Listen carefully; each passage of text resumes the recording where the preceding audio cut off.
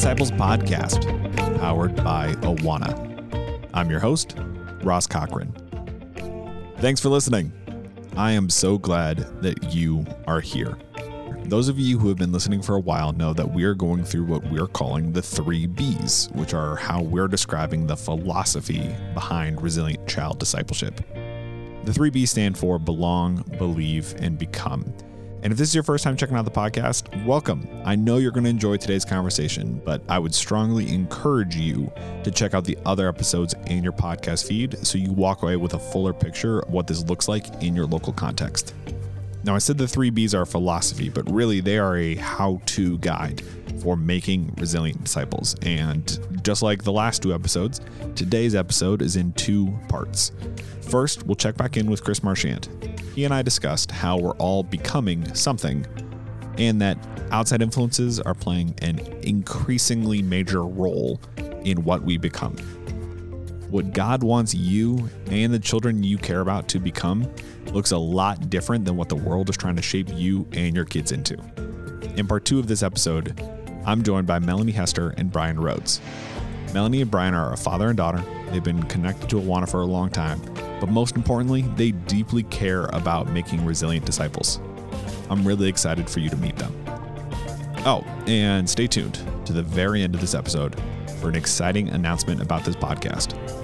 Until then, here is episode 12 of the Resilient Disciples podcast.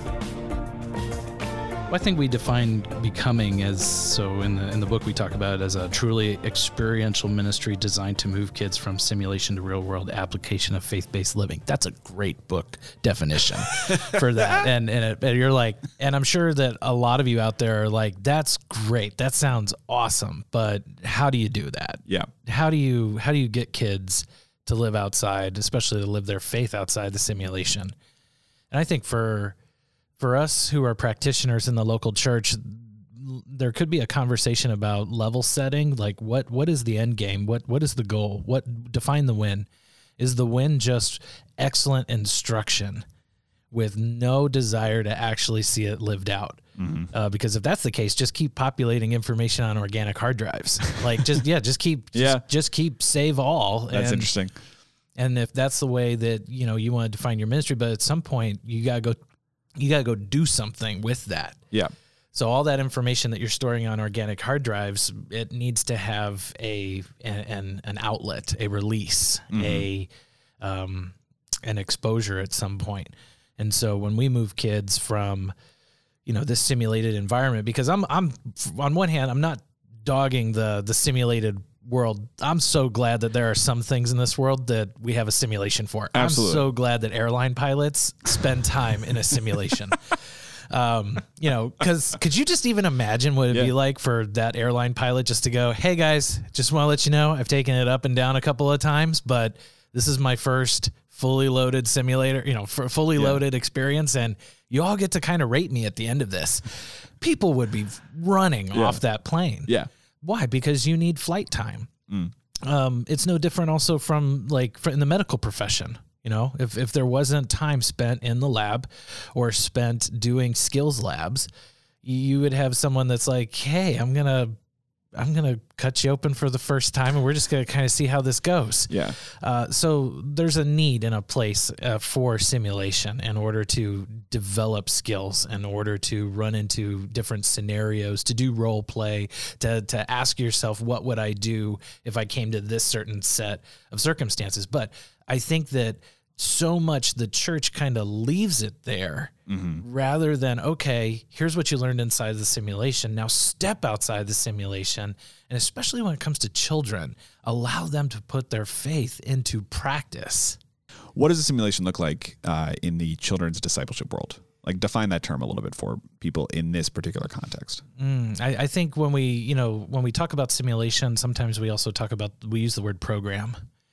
Your program is essentially the roadmap of what keeps you engaged inside of the simulation. So one of the reasons why we talked about this on previous podcasts, like this isn't anything new, this whole philosophy, but pretty much your philosophy is the philosophy of your ministry is the invisible operating system of how you do what you do. Yeah. So if your goal is to make disciples, but they never get outside of the church, they never influence your community, they never fail or mess up or make mistakes or are allowed to be anything less than perfect, instruction receiving, well-behaved, moralistic, therapeutic deism kids, then are you really making disciples? And are you really living outside of the simulation? Yeah. Are you training and equipping them to live outside the simulation? Because if not, then you're just setting themselves up to set up, to set up tables in the fellowship hall and chairs in student ministry for the next several years until they go, well, actually that person over there had something more interesting to talk about, and I'm going to go spend my time with them. Yeah. Not you. No, and that, I think it's important for people, because I think there's a segment of people who probably are listening to this who hear words like simulation, hear words like artificial intelligence, hear some of the stuff that I think you in particular as an individual have a lot of passion around. And it causes sort of this immediate tune out, right? Mm-hmm. I know that my dad's a pretty hip guy, but I know that at a certain point I can go into Twitter analytics and I lose them. And I think there is a lot of leaders, especially in this children's discipleship space, who feel like the world has already sort of passed them by. Mm. And as a result, I know I've been tempted to do this in my local practitionering. Yeah, I'm gonna say that's a word. I feel, for those of you who get a chance to know Chris, Chris just rattled off 12 different brilliant adjectives to describe children. And I just said the word practitioner, just so you understand the context of who's having this conversation. But anyway, that you sort of wind up leaning on the simulation, right? Because it's this whole thing feels so scary and I'm not equipped to handle this. So to quote you from a previous conversation, let's just focus on the 4 beige walls and the folding chairs. Yeah. And because that feels like I can do that. It feels like it's covered. I feel like it's important for people who feel like they've lived in the simulation that many of you did that starting at a good place. Yeah. And I think it comes back to also there's comfort in systems of control. If I can control the menu, if I can control, and we can go down an entire tangent on just controlling the menu of your children from a parent's perspective. Sure. But that's what's causing me to make the decisions that I make inside of my ministry. Is it fear-based reasoning? Is I'm making a decision based on the fear that I have? Am I trying to exercise a measure of control? I think really quickly, and one of the books that I was just impacted by was Dr. Tim Kimmel's Grace-Based Parenting. I think it's a fantastic book, just his approach, but just this idea of letting go and seeing the partnership that we have in the Holy Spirit to not only train, equip our kids, but also raise our kids. Mm-hmm. And oftentimes the fear that drives the simulation keeps kids from the impact that they could potentially make on a much larger scale. Because we want them to meet our expectations. Adults, and I mean, this might be the ultimate saying, but adults don't like to be surprised by things. We are not a surprise culture. Yeah. We like to know, and we want to know before it happens. And so when it comes to our kids, it's really easy to kind of default to I'm going to let them live inside the simulation. I'm going to program out every activity and everything. And I just remember a professor of mine, he challenged us in undergrad to say, if the Holy Spirit left your ministry, how long would it take before you realized he was gone? Because when we overprogram things from a human perspective and don't factor in the spiritual side into our ministerial calculus, we end up with a incredibly unbalanced equation. Yeah. I think our kids wake up every single day, and the reality is for our kids, something is influencing a piece of code into their system to write or rewrite their narrative of how they view themselves. Back in the day, I believe MTV is quoted with saying that, hey, parents, don't worry about raising your kids. If you don't want to do it, we will. Oof. Which there's a whole generation out there probably listening to this podcast that has no idea what MTV is and just, don't realize necessarily. And then the rest of you are just like, oh, if we could only. It was a simpler time. Yeah, it was a simpler time. Simpler time. Yeah. But just how formative that cultural medium was to a generation in terms of influencing them with artistry and music and all things good and bad on that spectrum. But I think the reality that we need to pick up there is that as a parent, I need to be cognizant and aware of the fact that there are influences standing ready to rewrite my kid's narrative today. Yeah. Which is also why the gospel is so powerful and so necessary, especially at any time in history, even now, that's the beauty of the gospel, is that it has the permanent power to rewrite the truthful and factual narrative of your kid's life. Amen. And to do it all in accordance with how God sees them, what God desires for them, their place, their purpose, their path, all of it. And I think we need to be aware. And so why are we talking about technology and all of these things? So for the parent and for the practitioner to go, you need to step into this space. You need to do kind of a little bit like one of my favorite movies out there is just the Tron universe from Disney. I mean, not saying that you have to get inside the computer, but you do need to step inside of that world a bit. Again, we've talked about going native with your kids, about being a researcher of your kids. This is an area where you need to buy a ticket to a digital space and step into it. Yeah. Why? To make observations about their world and what they engage in and just how they interact with their daily reality around technology. Because there's things that they're picking up here that they're taking out of a digital space and into their physical space in terms of how they interact with people. The precision of language, the effectiveness of communication. We're increasingly become a culture that doesn't take a long time to say the things that we really want to say anymore. Amen. It's really fast communication, and with that, you don't get the full context or the full story. And if you don't believe that, think about the anxiety you get when someone calls you compared to when they text you. Oh, absolutely. Yeah. This generation. So there's for I would say boomers and Xers, they are totally fine texting the phrase, "Hey, we need to talk," and let that be that. This generation, the millennials, Gen Z, the future, like because of the anxiety that they possess, like they can't handle that. So, like, what do you want to talk about? Like, because they don't see communication happening in an asynchronous format. It's synchronous. Interesting. It is ongoing. It is constantly a constant engagement. Why? Because you have the technological means through text messaging to tell me what you mean right now. What do you mean we need to talk? Let's talk right now. Wow. And so how they engage just from communication is different, which I also think just even going back to the times of like Downton Abbey. I don't know if there's any Downton Abbey fans on the show, but I just find it fascinating that they're like, yeah, I'm going to go write some letters today. And there was really important information in those letters. And it took weeks, sometimes months to get that information to people. And they were okay. They functioned okay, somewhat okay, or at least they depict in Downton Abbey that they're okay. The clothes were kind of hot. It was a dirtier time. Yeah. That their universe is just fine. Why? Because we've gotten comfortable with just the speed of communication. But for those of you that know that, anytime you do something fast and you're not an expert at it, you can stumble. Yeah. really quickly. And I think that's where we find some of our kids where there's a depth of information that they want to tell us, especially about what they're becoming. Because if you want to talk about a conversation about what your kids are becoming, you need to go have a conversation with your kids because they have the front row seat to it. Yeah. Which is even a great question for a practitioner is like, ask your kids, what do you think you're becoming? What passion has God placed on your heart?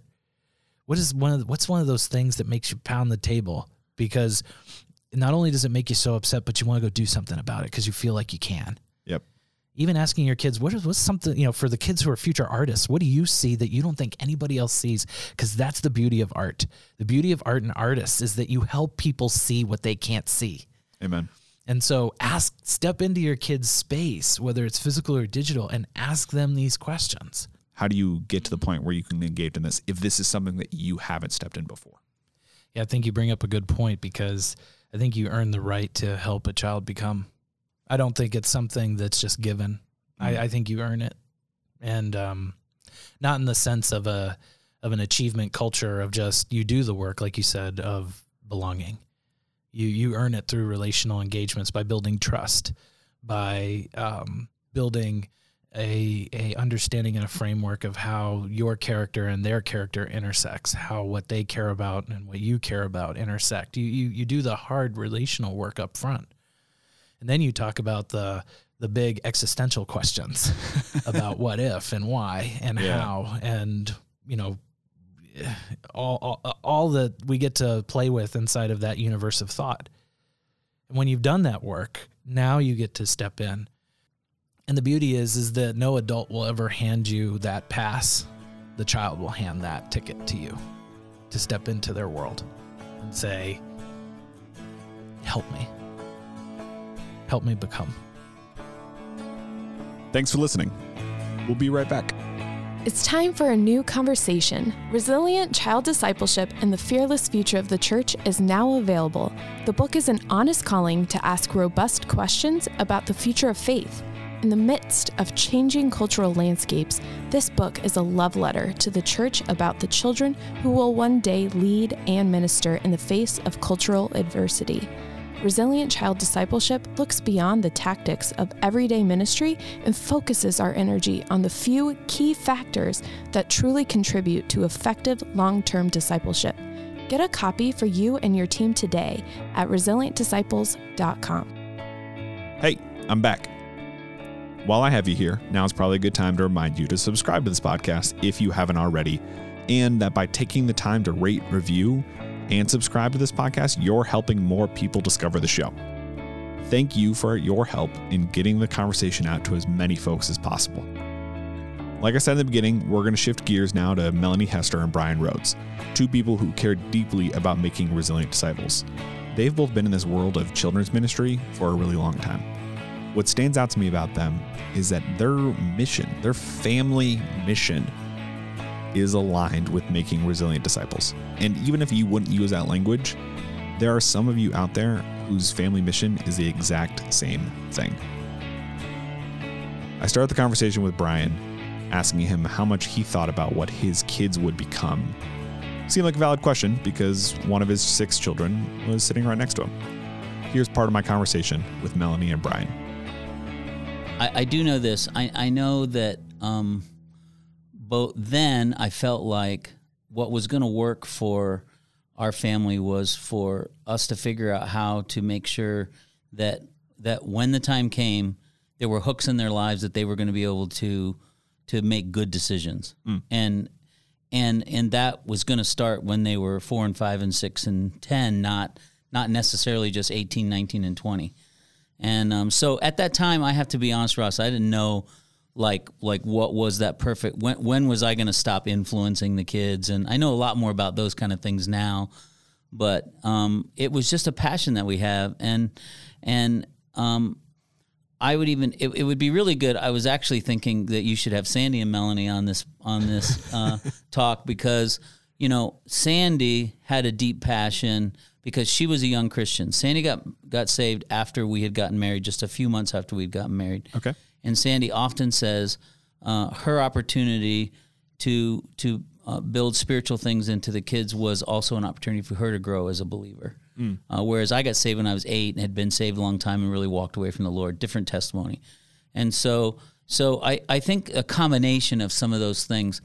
But if you ask me now, I'll turn 60 on my next birthday. If you ask me now, Sandy and I both, our heartbeat was for them to become followers of Christ. We knew a long time ago that while we used to call ourselves Christians, we knew that there could be a big gap between that and actually walking a life that follows the Savior. And so, it was always our passion that our kids would grow up, and we learned early on that we didn't believe that was when they were 18. In fact, we believed early on that means at every stage of their life, there's something they can be doing that's measuring whether they are becoming a more effective follower of Christ. Now, it started with with coming to know Christ as their Savior. But that part wasn't hard because they had older, after our oldest, there was always somebody that was telling them about Jesus, and they were getting it in their Puggles, well, not Puggles, in their Cubby's books on. Yeah. So that coming to know Jesus part was a really that kind of just happened. That was going to come along. But what I love to see, we said to each other, we said, how will they take their faith for themselves? When will that happen? And for me, I think when I was in church Wednesday night after the week I was born. I mean, I was in church all my life. And when I got to high school, I really strayed away from the Lord. And it was not a good season for me. I'd love to go back and not have that in my life. Yeah. And so sometimes as parents, you want to do differently some of the experiences you had in your own life or maybe in your parents' lives or, and so you want, and that was a part of mine. I wanted to focus on my kids' lives when they were going to take their faith for themselves. And so it was important to us. And when we got some good counsel and we decided that before our oldest turned 16, we were going to take all of our kids. We didn't know how we were going to do it, but we were taking everybody on a mission trip to a country where they didn't have the kinds of things that we had. And so awesome. Before our oldest turned 16, It was awesome. Yeah. Before our oldest turned 16, we were Awana missionaries. We figured out how to raise the money. We took all 6 kids to Romania and we stayed there for 5 or 6 weeks. Wow. And who does that? We traveled every part of Romania. We were with the missionary family, the Awana missionary family in Romania. So we were doing things that we all were mutually a part of. And it changed our family, Ross. I mean, it just changed everything about us. Our kids didn't want to go home. They didn't take any of their clothes home. They left them all there. Yeah. They were like, we don't think we want to go back into our culture because it's all about labels and other things. And there's such a real truth of this culture. And they said, Dad, you and Mom just go home, sell the house, pack things up, and just bring everything back over here. Wow. And we said, we can't do that. For obvious reasons we understand now as adults. Yeah. But 2 years later, we did do that because we went back home and we kept doing what we believed God was calling us to do. And 2 years later, I was asked to go and be the area director for Europe and North Asia for Awana. Wow. And we literally did move to Budapest, Hungary, which is the neighbor of Romania. So I appreciate that. My geography is pretty weak. Yeah, so it's okay. So we actually did go back over and do that. But I think our deep passion was to do everything that we could, that we knew to help our kids to become strong followers of Christ. So to become resilient disciples. I didn't know to call it that at that time, but that's really what we wanted to see our kids do. Melanie, what do you want your kids to become? Oh man. I hope that they become completely dependent upon the Lord. And without that sounding too cliche or cheesy, my personality type is one that I really like to watch those that are around me and learn from them and then act in the ways that they should have. Nice.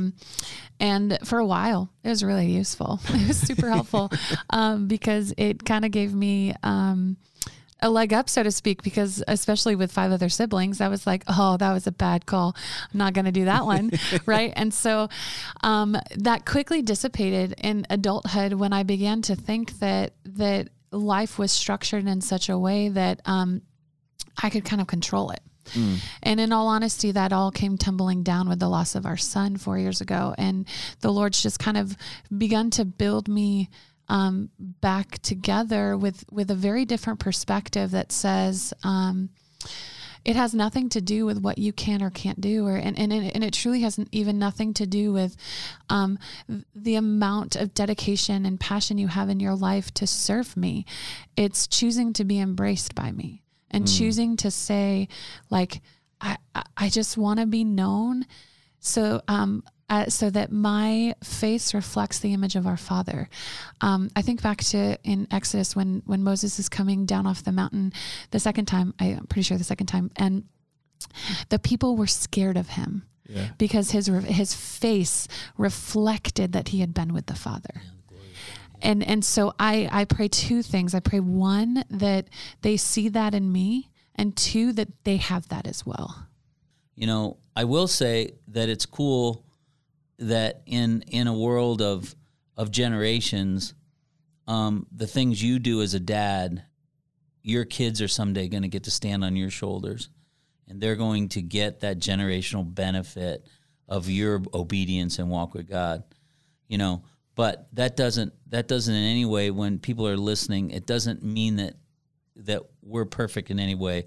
I listen to Melanie and the things that come out of her mouth and the experiences that they've had with all three of their kids, including life and death with Zeke. And I tell you, I don't know where that comes from. It isn't because she had these two parents that just were off the wall great. She had one parent that was off the wall great, but Mom is kind of awesome. Mom's She is pretty off the awesome. wall. But We'll I get just Sandy want on to here, encourage too. people that are listening. I think in that vein, we've been talking a lot about ministry context, and I completely echo everything that my dad just said. I don't aspire for anybody to ever hear me, and I've never ever seen my parents have that posture. There's never been a space where it's like, you need to watch and learn, because that's just not biblical. I think what we need to recognize is these children that we're discipling, many of them will go into ministry context. But I love what Wes Stafford says in the Resilient documentary that came out. He goes, these children are going to be your mayor. Yeah. Right. And if we don't utilize this moment. And so in that same vein, these resilient children are going to be our doctors and our lawyers and our plumbers and our electricians. And they're going to work the railroad lines, and they're going to be at the front of culture, either proclaiming the name of Christ or choosing to bask away from it because they weren't given the foundation that they needed to be able to proclaim it. Yeah.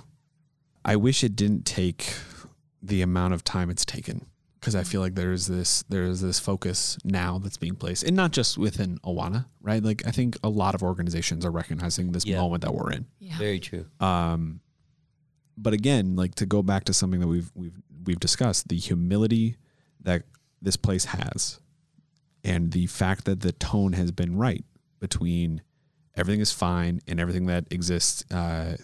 Chris Marchand described it as the 4 beige walls and the fold-out chairs, right? That the world is bigger than that. But that if we get this right, if we do the things that you guys spend so much time talking about, the world doesn't have to, we don't have to be in a post-Christian context, Right. as so many hip people like to talk about. Right. But until there's a crisis, Yeah. you know, I mean, the way someone becomes resilient is by overcoming. And the only way to overcome is to have something they have to overcome. And so the resiliency comes out of a crisis. And I think we as Americans, we as Christians in a non-Christian world, I think there's a crisis in front of us, and we're watching over 100 churches closing, whatever that statistic is, every year. In the United States. And, I think we have a crisis on our hands. And if you are an active churchgoer and involved in your church, you see decline in some way in your church. And we're trying to address that, And so I think the crisis is helping us. And I don't think the church is dead in any way. And I think God's going to use a lot of ministry today that sees this to be a catalyst, better than a catalyst, a partner to the local church to help. And I pray that's what the next, I think I want to stick around about another 20 years. So Please. I hope We're still God's plan A, right? Like the local church, those of us who are believers, like we are still his. Like, I think it's so easy for the world to tell us that, like, we've failed right, as parents, as, as the church, right? Mm-hmm. And instead it's like, no, like this is still God's plan. And that's why he gets to be in control. Amen. Well, and he hasn't ushered in the new Eden yet, right? Yes. He hasn't ushered in the new kingdom. And so we get to sit in this really awkward space where we are both given the power of the Holy Spirit and we also fight our sin. Yeah. And so as we continually look into our current context, and I think, Ross, this is for our generation. My parents were talking a couple of weeks, I don't know, time, when you don't sleep, it kind of is all fuzzy. Oh yeah. Time is a flat circle. They were talking a couple, whenever that time of period was, and they were talking about what it looks like for each generation of believers and even just culture in general to shift based on what the generation before them did. Yeah. And it's just our nature, because it's so easy for us to sit in the current context of what we know. And is that not the original sin, right? Think back to Adam and Eve. What did it look like for God to give them everything and then to say, do not eat of this one thing. And then for them to be deceived because it was the now. But I can have that power now. It's just a continual, right? That OG sin is present in us every single day in the way we make decisions. Thank you so much for listening, especially all the way to the end. If you're still here, you're clearly dedicated to this conversation, and that's why, before you go, I have one more thing. This is that big announcement I mentioned earlier. We are launching a second weekly episode of the Resilient Disciples podcast. And I have to thank you for this. You engaging with this podcast as much as you have has created the demand for a second weekly episode. So many of you who listen to this are looking for more practical content that takes everything we've said so far in the podcast and applies it to your local arenas. Also, you should know we're shifting the release of new episodes from Wednesdays to every Tuesday and Thursday. So starting Tuesday, March 3rd, look for the next episode of the Resilient Disciples podcast. I hope you are as excited as I am to dive deeper into the practical elements of resilient child discipleship. Thanks for listening, and I'll talk to you next week. The Resilient Disciples podcast is powered by Awana. Awana is a global nonprofit organization fueled by the generous support of individuals, churches, and organizations, as well as resource sales to accomplish our mission of equipping leaders to reach kids with the gospel and engage them in lifelong discipleship. The podcast is mixed, edited, produced, and hosted by Ross Cochran. Thanks to Kevin Orris and Phil Wallace for making this podcast happen. Go to resilientdisciples.com for resources and many more of these conversations.